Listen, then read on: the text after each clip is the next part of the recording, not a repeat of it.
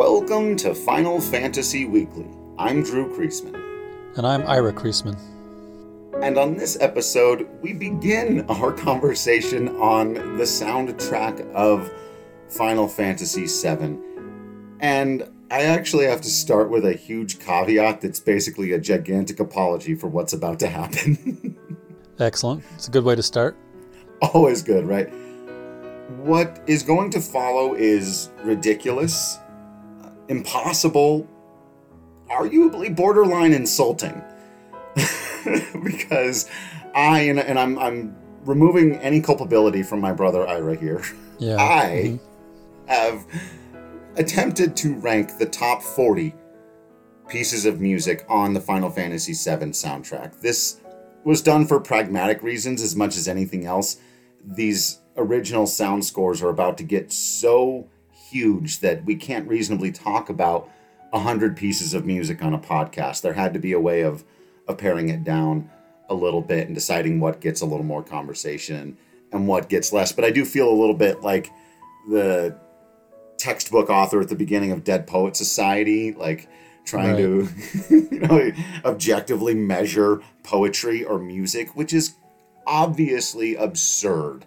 And there should be no even hint of a suggestion that these are objectively the right way to rank music, or that there even is any such a thing. Right.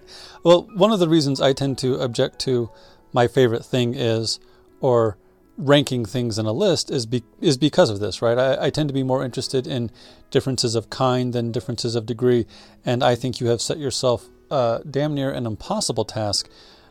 But at the same time, I'm glad you did it because it gives us a framework about which to talk about these pieces of music when we can't, or when it would be perhaps tiresome to try to talk just about every single track. Right. And the rubric is going to be just as messy as all of that, because it really is just a combination of, I've been listening to this music for 23 years. And so what do I come back to over and over again? And what have I seen in the community? What do I, as a musician, know a little bit more about composition and some of these things? So I try to do some, objectively ranking pieces of music that are obviously great, even if they're not my favorites, but it is mostly my preferences here. And that's something, obviously that we'll talk about as we go through. Why do I lean more toward this one and that one? And that should create conversation. That's the point of it. So in that way, this is the one thing I want to say on my behalf. If you happen to find yourself at any point during this conversation feeling a legitimate sense of rage about where a piece of music has been ranked, typically far too low, right? Yeah, that's almost always going to be the case. Just channel that into positive energy about Nobuo Uematsu being a genius, because that's really what this comes down to, right? Is we're going to do a top 40, and there's good to great music that we're not going to talk about at all on this soundtrack.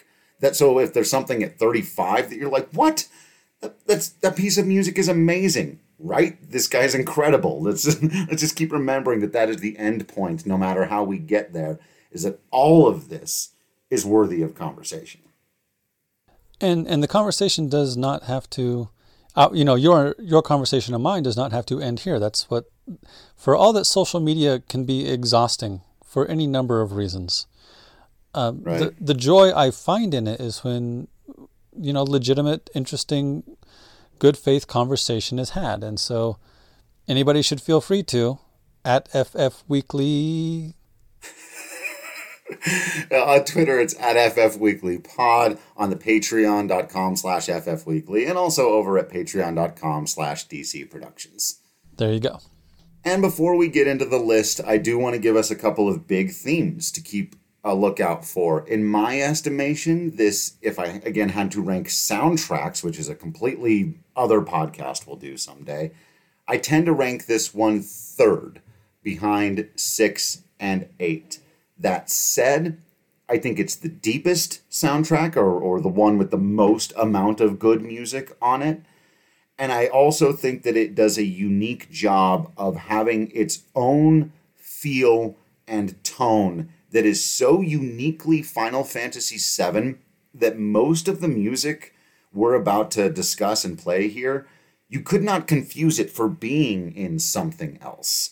And I think that that's a great tribute to what he made here. And two of the ways in which I think we'll see that over and over again. So we're only going to play stuff from the original soundtrack here now, though I've been playing stuff from Remake and Distant Worlds and obviously Black Mages. But I'll stick to the OST here because I think one of the things that's great about this soundtrack and adds uniqueness to it among really anything else is that it exists in this weird place. It's basically the best MIDI sounds before we got to full orchestrations, right? By the time we get to the next game, we're hearing full orchestras. Not all the time, but full live orchestras in Final Fantasy VIII. And here in 7, we still have these kind of lo-fi instruments, but really good ones. And it creates a unique sound that you just don't hear in too many other places. And the other big element that I find really helps with the continuity of this soundtrack is something I've taken to calling the Final Fantasy VII bells. I love it when a composer can do this in a movie or a show. I think of the trumpets in The Matrix. We've all heard trumpets making kind of oscillating sounds, but there's that one thing that is kind of bend, and if you know that soundtrack well, you probably know exactly what I'm talking about. And if you don't, type in the Matrix theme, and as soon as it starts to play, you'll be like, oh, yeah. Those trumpets sound different than trumpets and other things. Like the bells in Final Fantasy VII are Final Fantasy VII bells. And they often take the lead in some important pieces of music, and I think it's a great recurring theme that isn't leitmotif, right? It's not a recurring melody. It's a tone that Uematsu keeps coming back to. All right, let's get to the top 40, and oddly enough, we're going to begin with a piece that is not indicative of any of the things I just discussed or any of the things that are coming after, because this is actually a great little piece called Debut that Uematsu wrote for that little section in the Gold Saucer when Cloud and whoever his date is getting involved in the story about the king and the dragon, and Uematsu really is just paying homage to his medieval stylings and almost even kind of parodying and poking fun at himself, which is what they were doing in the story with the game. So it's a cute little piece, but I do love the way he builds the sort of harmonies of the woodwinds, the way we'd heard him do in the first groupings of games, or this would sound right at home in Final Fantasy IX, stuff like that. Yeah, I don't have a real strong opinion on this piece. It does the job, right? It gets the job done. Like you said, it's kind of a nice homage to all these things that Final Fantasy had been before and was not doing right this moment. So I appreciate it for that. And also, it's just light and fun. Yeah. On the other end of the energy spectrum, coming in at 39, the Crazy Motorcycle Chase. Yeah. It really helps that this accompanies such a big, badass moment from Cloud. God, especially in the remake, man. They really, holy moly. But yeah, the chase down the highway and you're fighting that weird road mech thingy. Yeah, this is a cool piece. It's almost, I feel like it's a close cousin to something we talked about on previous soundtracks that we termed hurry up music. Right. We'll get to another one of those in a minute, yeah. Yeah, I just feel like it's a good example of other pieces in that vein. Good. It's an adrenaline rush, right? And it was different from a lot of the other stuff. We had heard endgame electronic music from Uematsu in 4 and 6 a bit, but this was a kind of bumpy movie, just kind of electronic music embedded in the world that we were in, and it just added to the aesthetic of 7 a lot, I felt like, and just there for that one scene. I think it plays a couple of the times, but definitely obviously associated with that.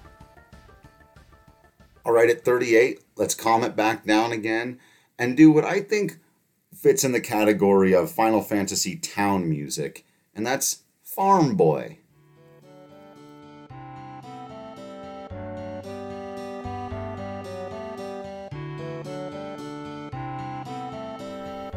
it's so far removed from Midgar and everything Midgar is, which is part of the point, right? The first time you hear this at the Chocobo Farm Ranch place, which on the Game World map isn't really that far from Midgar, really.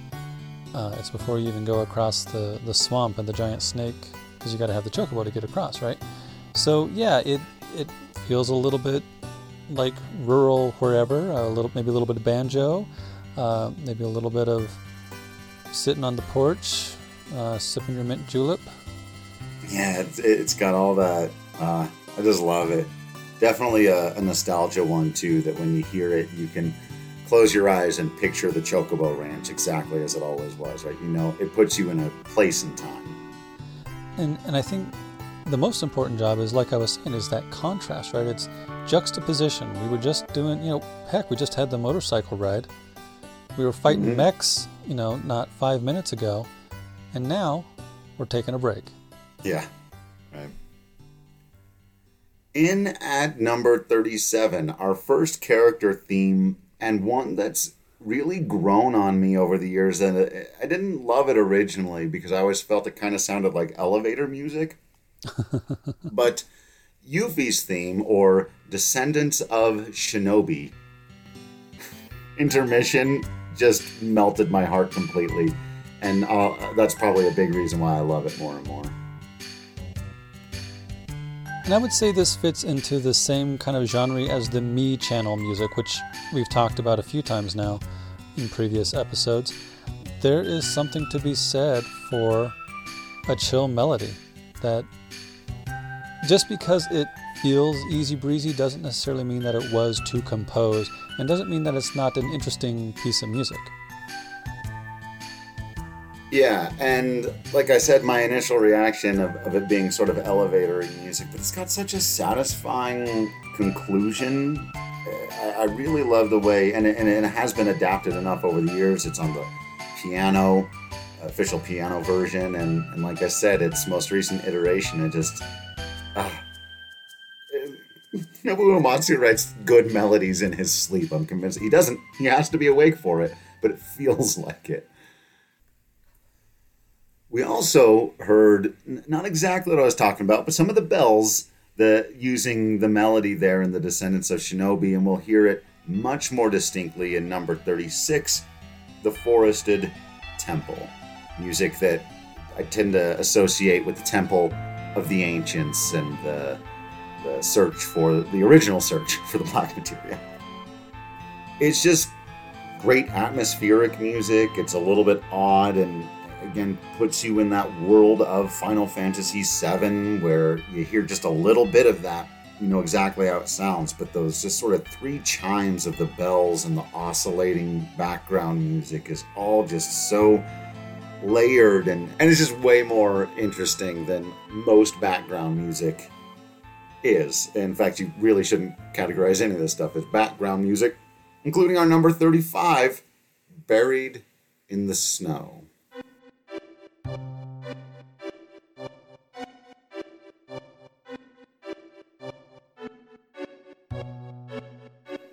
So, very similar to what we just talked about, atmospheric, chill, really sinks you in, but with those echoing, kind of off-putting rhythms for the main line that starts you, and then the Final Fantasy VII bells. These really are the first time we're hearing them in the starring performance here. Just give you that ringing out odd feeling that Final Fantasy VII carries with it. It's difficult for me to even separate the sound of those bells from the feel of the entire game, the entire story, the life stream, and Cloud and Tifa and Aerith and Sephiroth. The elements of every single one of them is just in each chime of those bells.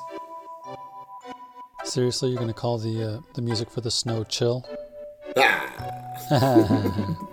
Yeah, I dig it. Like I said with some of the others, it gets the job done. I don't have any strong opinions on it. I do think that recurring motif of the bells, though, is particularly interesting to note. Well, let's get into one you alluded to a minute ago at number 34. I've got, I think, what might be my favorite version of hurry-up music. expertly titled Hurry Faster.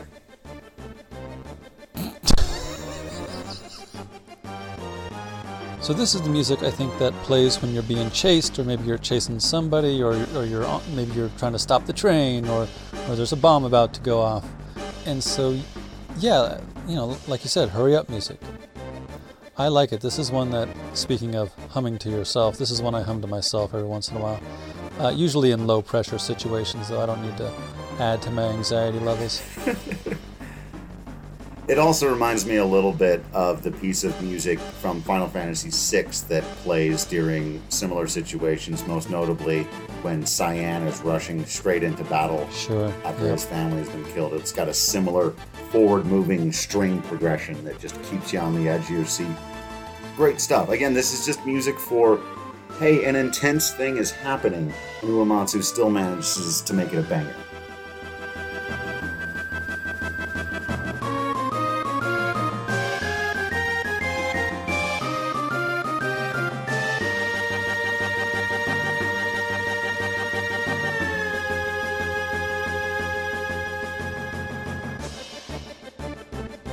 Okay, at 33, we've got the first one where I might make some people mad. And I'm sorry at this point. It gets stupid and it's not my fault. It's Uematsu's fault. Okay? At number 33, I have the Turks theme. Oh, what?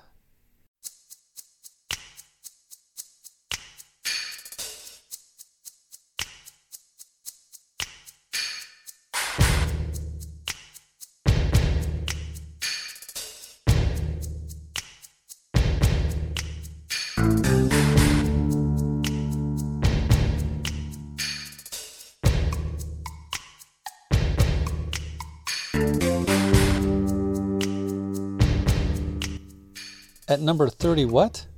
33. So in the bottom half of the bottom half? Yeah. So I may live to regret this. Sure. Well, I certainly hope that you do. But it's a very simple piece. It doesn't do a ton. And while I love it every time it's played in game, and every time I hear it, it brings a smile to my face and I have nothing but extreme positive associations with it, it's not a piece that I find I seek out to listen to, because it loops after about a minute. It's, unless you're really paying super close attention to the percussion, which is the most interesting thing with all the finger snaps and the little clicks going off and the wood block and stuff. I'm sorry, folks. It's a lot of... I love the piece. I'm not talking it down. Don't put me in this position. I think... So yeah, I mean, this is one of the reasons I don't rank things, right? So it takes the pressure off of me, and I can just give you a hard time. I think that one of the reasons I was predisposed to go along with liking the Turks is because the piece is cool, right? They're just cool. They're cool characters. They're interesting. And the fact that they get to be complex and well-rounded, and not just corporate goons, but I mean, they put themselves in this situation, right? They didn't have to take this career path, but they were probably started on it when they were pretty young. And so every time they choose not to do what President Shinra or President Rufus says to do, like this piece is what, if their piece was much more elevator music-y, or maybe more corporate-y, or it sounded like it was created by committee, then I would not have been as disposed to want them to have a turn. Does that make sense? Yeah, the music does a lot of legwork in the nuance of that group of characters. 100%. It's a great piece of music for that. And the percussion really is incredible. It's more than the sum of its parts. It's ridiculous for me to rank it lower, because ultimately, if you were to just look at the notes on a piece of paper, you're like, that's it? But that's not... Luckily, Uematsu is a much better musician than I am, and didn't care that was it. It's perfect for what it needs to be. One of the most interesting things about music of this variety, or media, the medium of a video game, is that all the parts do have to come together. And Right. so this piece could live on its own and be a cool little piece, but it's not. And I think it is important to, even if you examine it on its own for a while, you can't leave the conversation there. Right. Because it's not on its own. It's wrapped up in these characters and their story. 100%. All right, another one that's not really officially a character theme, but I've always seen it as Vincent's theme. In fact, I think if you search for Final Fantasy VII Vincent's theme, this is what will come up. But at 32, the name of the piece is The Nightmare Begins.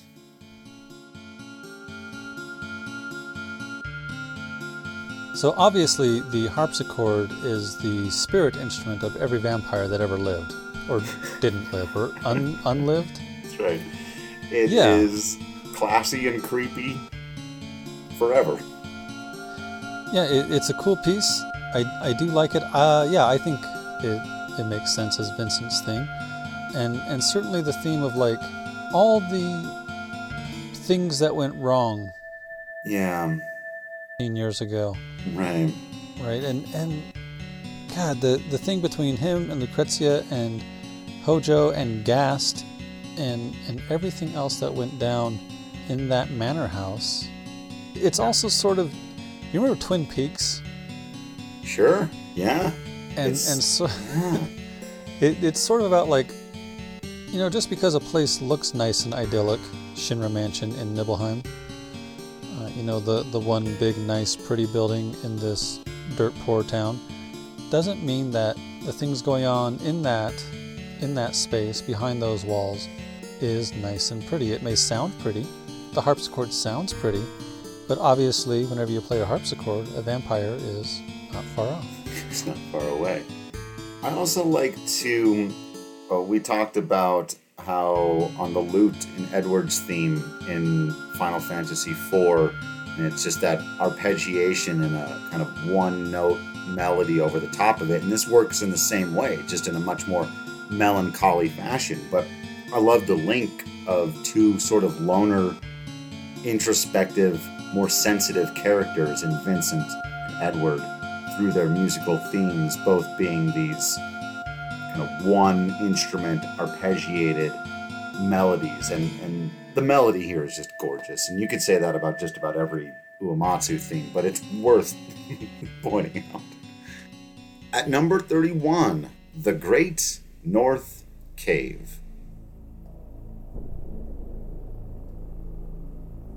Yeah, this piece evokes tension and foreboding.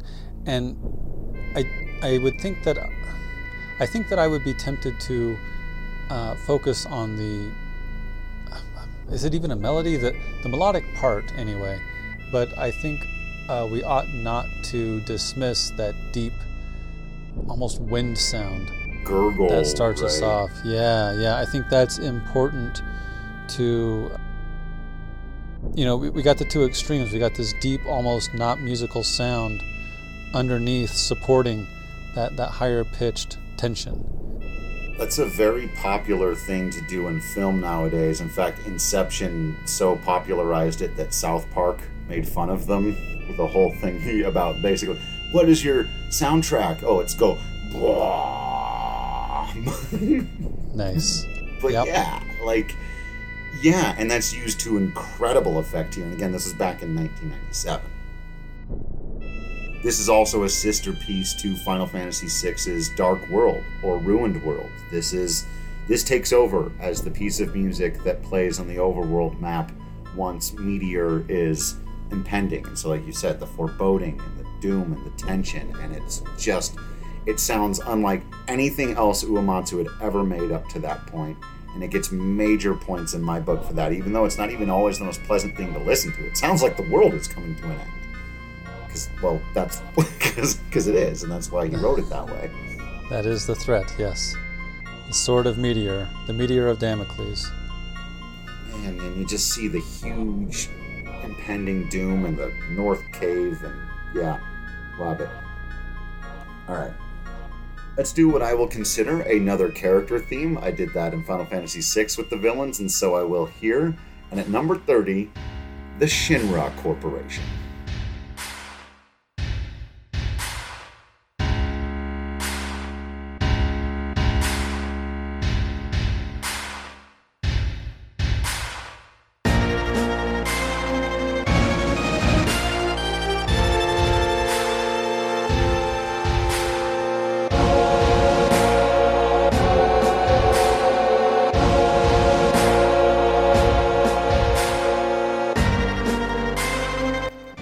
So earlier when I was talking about the Turks theme doing a lot of work to make me like them, if this had been the Turks theme, like this feels to me like a corporate version of the Imperial March.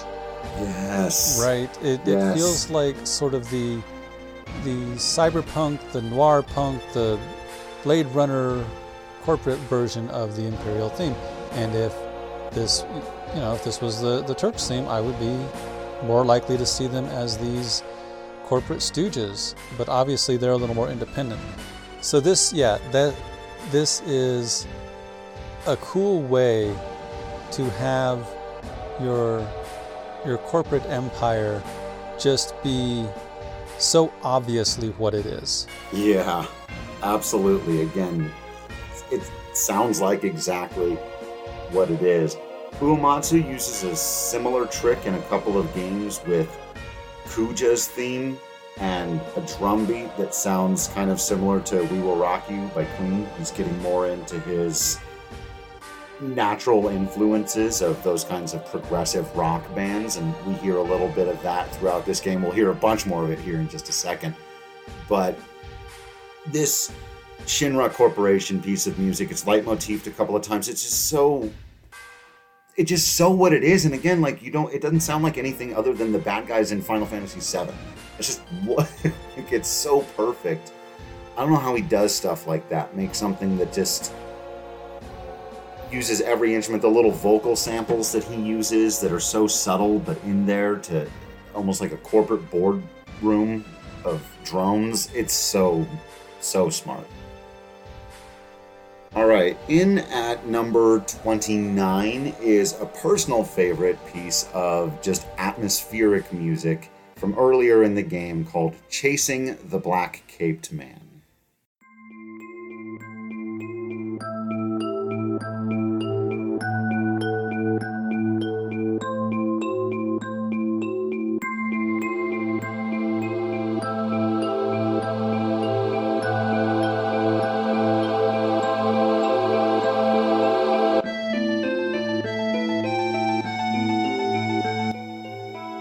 Not to repeat myself, but the bells. We've talked before about, speculative fiction and fantasy and science fiction. What do they really do for us? And one of the things is take us to a place completely unlike the one we're from. And pieces of music like this, I think, go a long way toward making that happen. Everything in this world echoes a little bit. Everything bounces off. Everything's a little bit mystical and magical, but still grounded when these clarinets and other instruments come in to accentuate the bells. But when you're wandering around and you don't know exactly what's going on and a piece of music like this is playing, it just sells everything that your characters are feeling. And for me, again, some of these early pieces, and I'll get more into this later for sure, they just make Final Fantasy VII what it is. I also feel like it goes to accentuate that we don't know what we don't know. Right? Like in pursuing the black caped man, we think we know that we're pursuing Sephiroth. But that's not really Sephiroth. Sephiroth, is in his Mako amber crystal cave in the North Crater. He may well be controlling and or influencing all these clones that look like him. Maybe a little shape-shifting, maybe some mental tricks, but they're not him in the way we think they are. Right. Speaking of Sephiroth, let's do at number 28 what is maybe his unofficial theme before, the final boss theme, which we'll obviously get to. But this one, some people might consider it a bit low.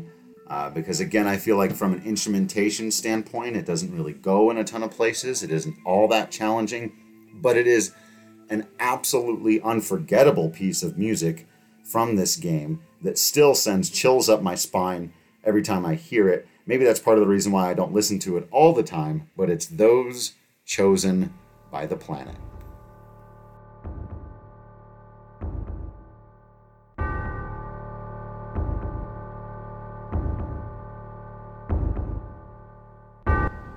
This is that piece that played when you and I took the PlayStation upstairs and had it on the big TV when Mom and Dad were out for the evening. We didn't know what was coming, and suddenly through the big speakers comes this piece, and Sephiroth is burning it down, and the fire's behind him, and he just turns and walks away because he's so cool. Yeah, this is a cool piece. It really fits the moment, it accentuates the moment, and yeah, it's sort of Sephiroth's secondary theme. It's cool, it's well done. It doesn't. I feel like it would also be easy to overstate who Sephiroth is in this moment, and like you said, we'll overstate it later. We will state it in harmony during the final boss battle, right? And that piece is fantastic and cool too. But yeah, the understated nature of this piece, while dude is literally burning it all down, is cool. It's a different kind of juxtaposition, right? Yeah. It's more subtle. It's more menacing in that way. Like if we'd started off with Sephiroth, like if One Winged Angel had played during this scene, it'd be too much. There'd be nowhere to go, right? But this you gotta earn it.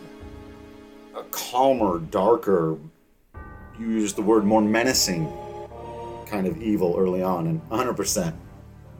And it sells it well. It's like I said, not my favorite piece to listen to on its own when I'm popping in Final Fantasy VII music and driving down the road, which I do all the time. But that's not all, for what it is in the story, it serves its purpose. And more than that. It does much, much more than that.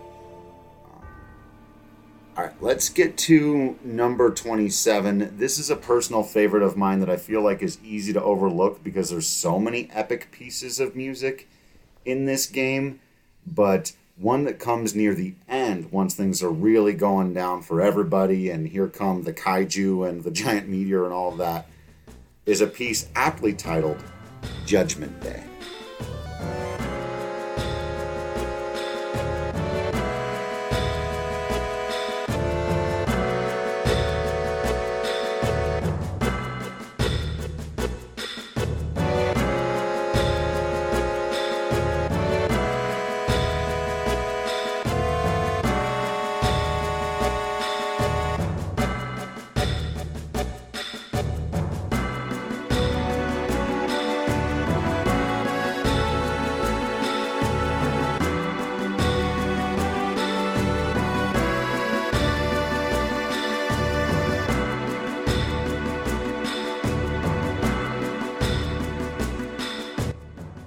So the first thing I want to do is compare this to, I think it's called the Devil's Lab from Final Fantasy VI when you're in the Magitech research facility, because it's got some of those same industrial sounds. Mm-hmm. But it's also kind of a march, right? It's sort of evocative of Shinra and Shinra's private army.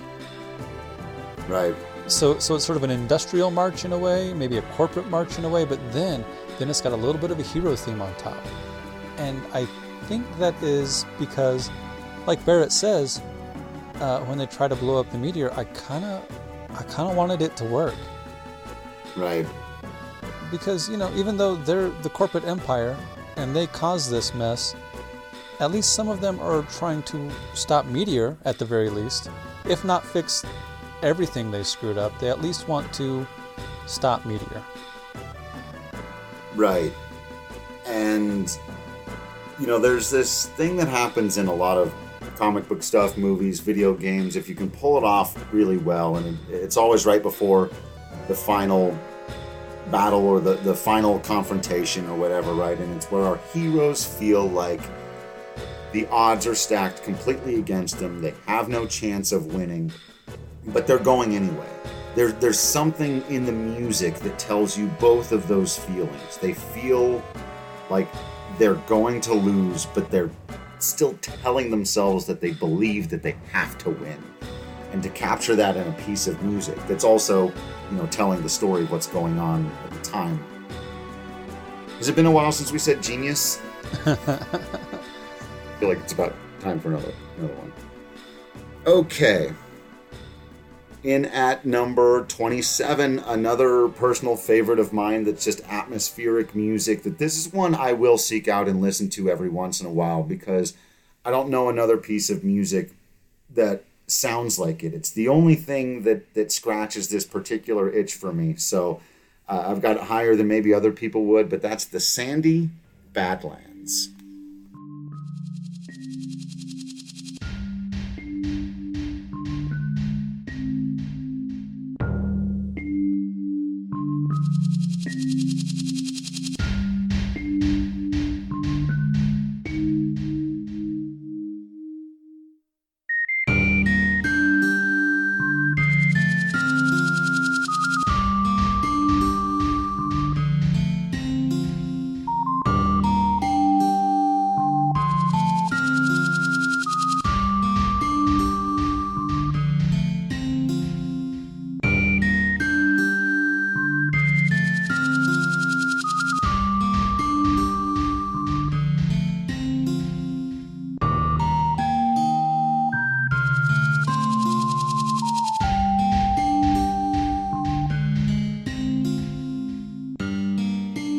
Comparing this to two previous pieces, it reminds me a little bit of this sort of atmospheric moon music from Final Fantasy IV. Yeah. And it reminds me a little bit of Shadow's theme from Final Fantasy VI. And it's sort of that weird, quirky... Yeah, it's the whistle for Shadow, and it's the quirky atmospheric nature for the moon. Also, that rattle, is that meant to evoke a rattlesnake? Yeah, right. It's got this very western desert feel to it. It also, I'll pull another piece of music that we talked about, and that was the End of the World is Dead music from Chrono Trigger. And right. You pointed out how it sort of sounds like some of the elements in that piece were just the elements of the world acting upon stuff that was there, and that's what that rattle kind of is. And there's even kind of a thudding, echoing percussion piece that just sounds like someone just banged on a piece of tin out there somewhere. So it just could not sound more like a rusty diesel punk desert.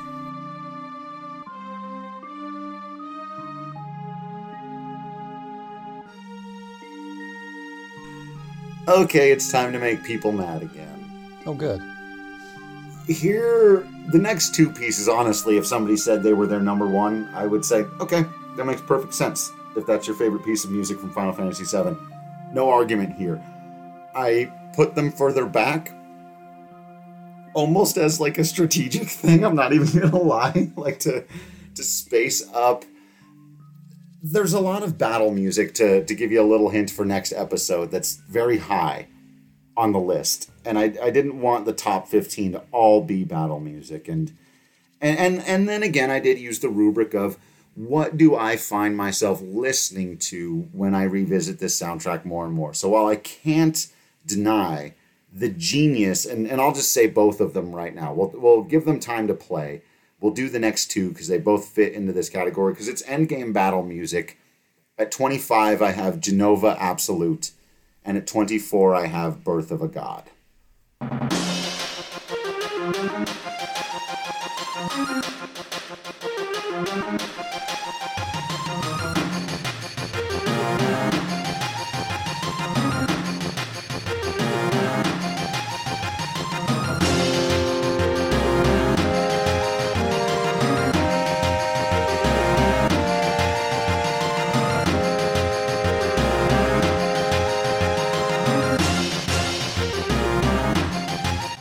So Genova Absolute has this phenomenal build and this riff that, for me, a piece of music that repeats one line that's that chaotic and dramatic over and over again would usually get irritating by the fifth or sixth repetition of it. And I've actually heard other versions of this piece that do that for me, because if you don't have all of the layers and you're just repeating that riff over and over and over again, it gets tiresome. But Uematsu has layered things in here, and by the time he finally starts bringing in big, heroic trumpet music, the whole thing is just, it's epic. It's amazing. Like I said, if someone told me, actually, I prefer Genova Absolute to One Winged Angel, I would maybe debate them some, but it's personal preference, and it's an incredible piece of music.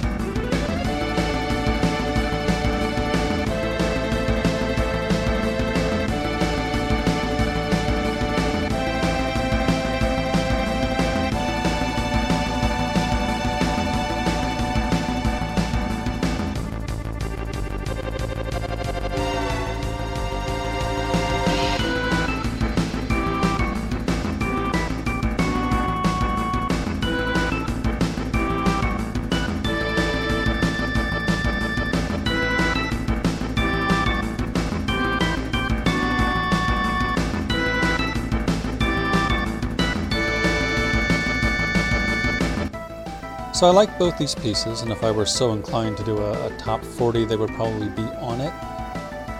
But I'll say with these two, like I did for some of the earlier ones, yeah, they're good. They do their job, but they don't really stand out much to me. They kind of feel like Final Fantasy VII battle music pieces, and they're good for that. They do a good job, but like I said, they don't stand out much for me. I'm not sure I've got much else to say on them other than they do the job. And I would probably rank them lower if I were so inclined. That makes me feel a lot better, actually, about where I've ranked them. And I do think that they, have the unfortunate task of coming right before one that's obviously going to be ranked very high. Sure. But, they're great pieces of music. I do love in this one, in Birth of a God, the way Uematsu lets out a little bit more of, again, that, ELM, Rush. He was one of those, tapping into that prog rock version of himself with the organ. But even then, like, he's nowhere near Dark Messenger from Final Fantasy IX, where he takes those prog rock roots and just explode. Like, that's one of my favorite pieces of his ever.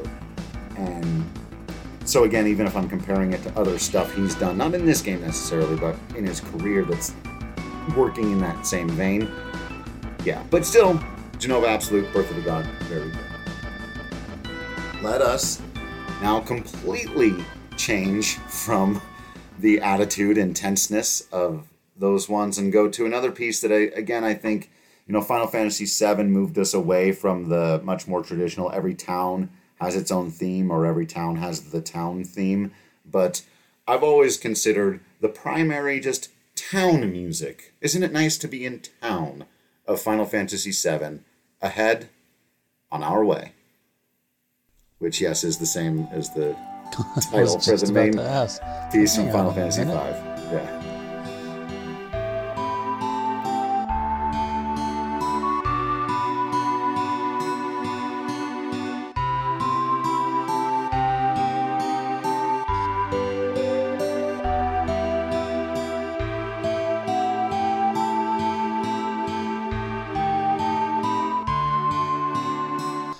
I like how chill this piece is.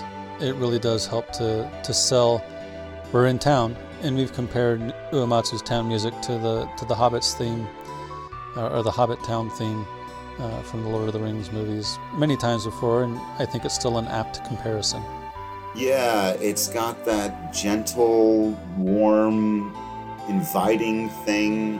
When I hear this piece, it's definitely one that gets me immediately emotional and nostalgic for 7. Thinking about people either walking around towns or sitting in rooms. There's a lot of that in this game, talking about their past and their feelings, and and so yeah, it's almost like a theme for all of our characters. Each of them has their own theme, but I've always felt that Ahead, On Our Way, and I love that they reused that phrase. It just feels like home. It feels like where Final Fantasy VII characters call home. All right, at 22 is another piece that originally I used to skip, was never one of my favorites, not something that I went to Nobuo Uematsu to hear, and I hate to put it exactly this way, but I also want to be as honest. I got to be honest, and it's just, as my musical taste matured, kind of like, yes, with drinking beer or wine or something, as your tastes mature a little bit more, and I learned about people like John Philip Sousa, and I go back and I listen to the Rufus welcome ceremony, I am blown away that Nobuo Uematsu is the same person who composed all the other music we've discussed here today.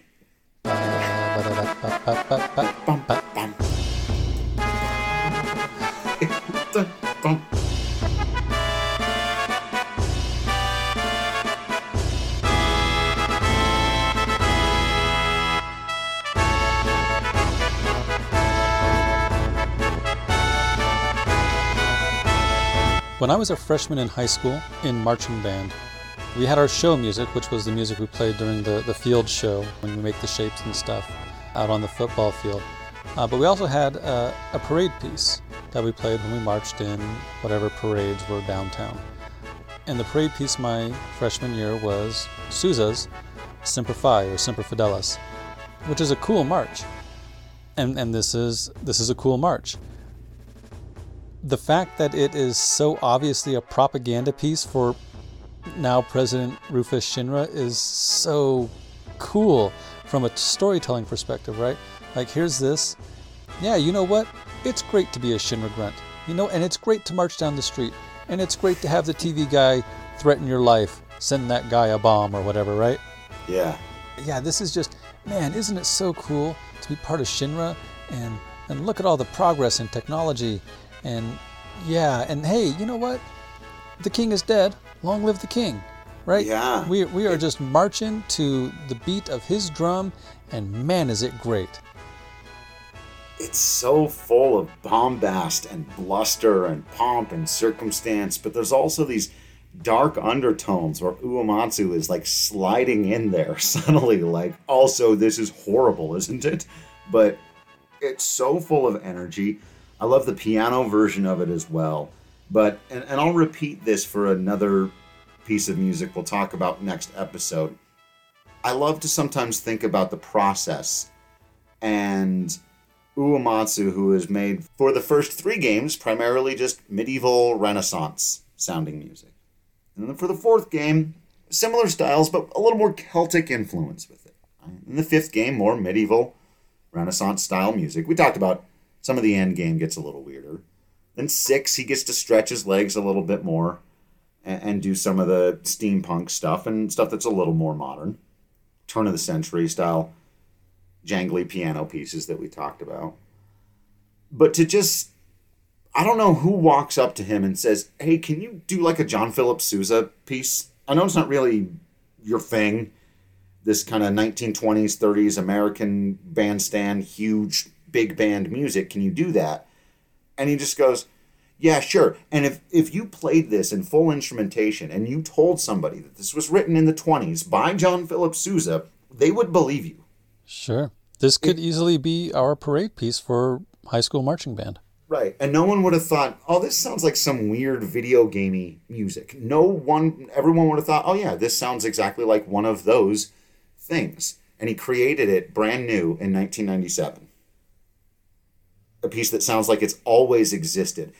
And that in music is an incredible trick, to write something that's completely new, but it sounds like it's been there for 100 years. Nice. I like that. And our last one for this episode, again, is going to have to be a 2-parter. Speaking of pieces of music that don't sound like anything else he had ever composed before, another character theme. And it is easily the best thing about this character, because as we've talked about before, Cait Sith has a lot of issues. But the piece of music that accompanies him is not one of them.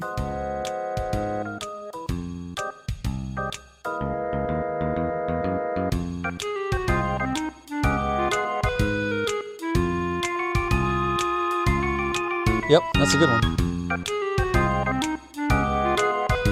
I mean, who would have thought to pair an Irish cat fairy with this? What even genre is this? Is it jazzy? Is it bop? Is it? It's swinging, to be sure. Mm-hmm. This is a cool piece, man. It's super cool and weird, and the way that the main melody doesn't stick to any one instrument, because who cares? What rules here? There are no, absolutely no rules when he made this piece of music. The snapping of the fingers, which also is kind of mirrored, we talked about with the Turks, so I guess, the people from Shinra have that going on. Sure. But it just, I don't even know what it is. I don't, like you said, what genre is it? It's more jazz than anything else, but it's just Cait Sith's theme. It's one of the best examples of music that doesn't really sound like anything else, or I don't know where else you would put it. I don't know where else this piece of music would... In a casino is where it feels most kind of natural, but it's almost too cool and interesting to be just background, ding-a-ling-a-lingy casino music. And so, I don't know, man, it's just bumpy and cool and weird, and a glimpse inside the mind of a genius who can apparently just write stuff this good for a character that most people have almost no, connection to or whatever, but still when that music comes on, you're just like, yep, that's good. It would absolutely fit a totally unperturbed trickster character, right? Like, I tend to think of, remember the Animaniacs? Sure. Like, nothing ever bothered those guys.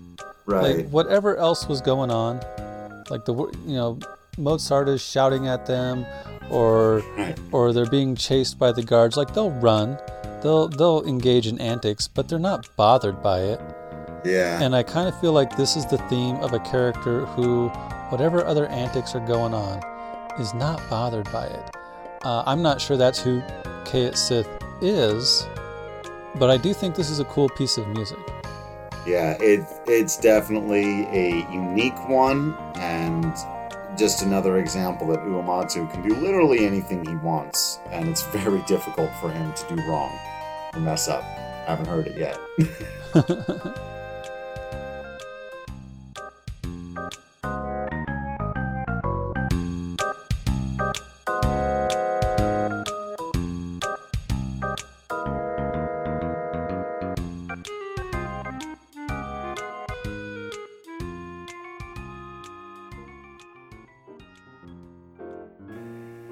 That's it for this episode. Thank you for listening, and thank you to everyone who has reached out to us. Feel free to let us know what we missed, got wrong, or should have mentioned by following us on Twitter at FFWeeklyPod, or going to our Patreon at patreon.com/FFWeekly and letting us hear all about it.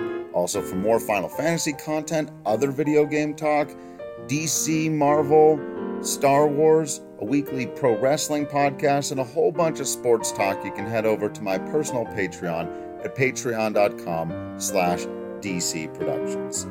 Join us next time when we count down the definitely definitive and not at all subjective top 20 pieces on the Final Fantasy VII soundtrack.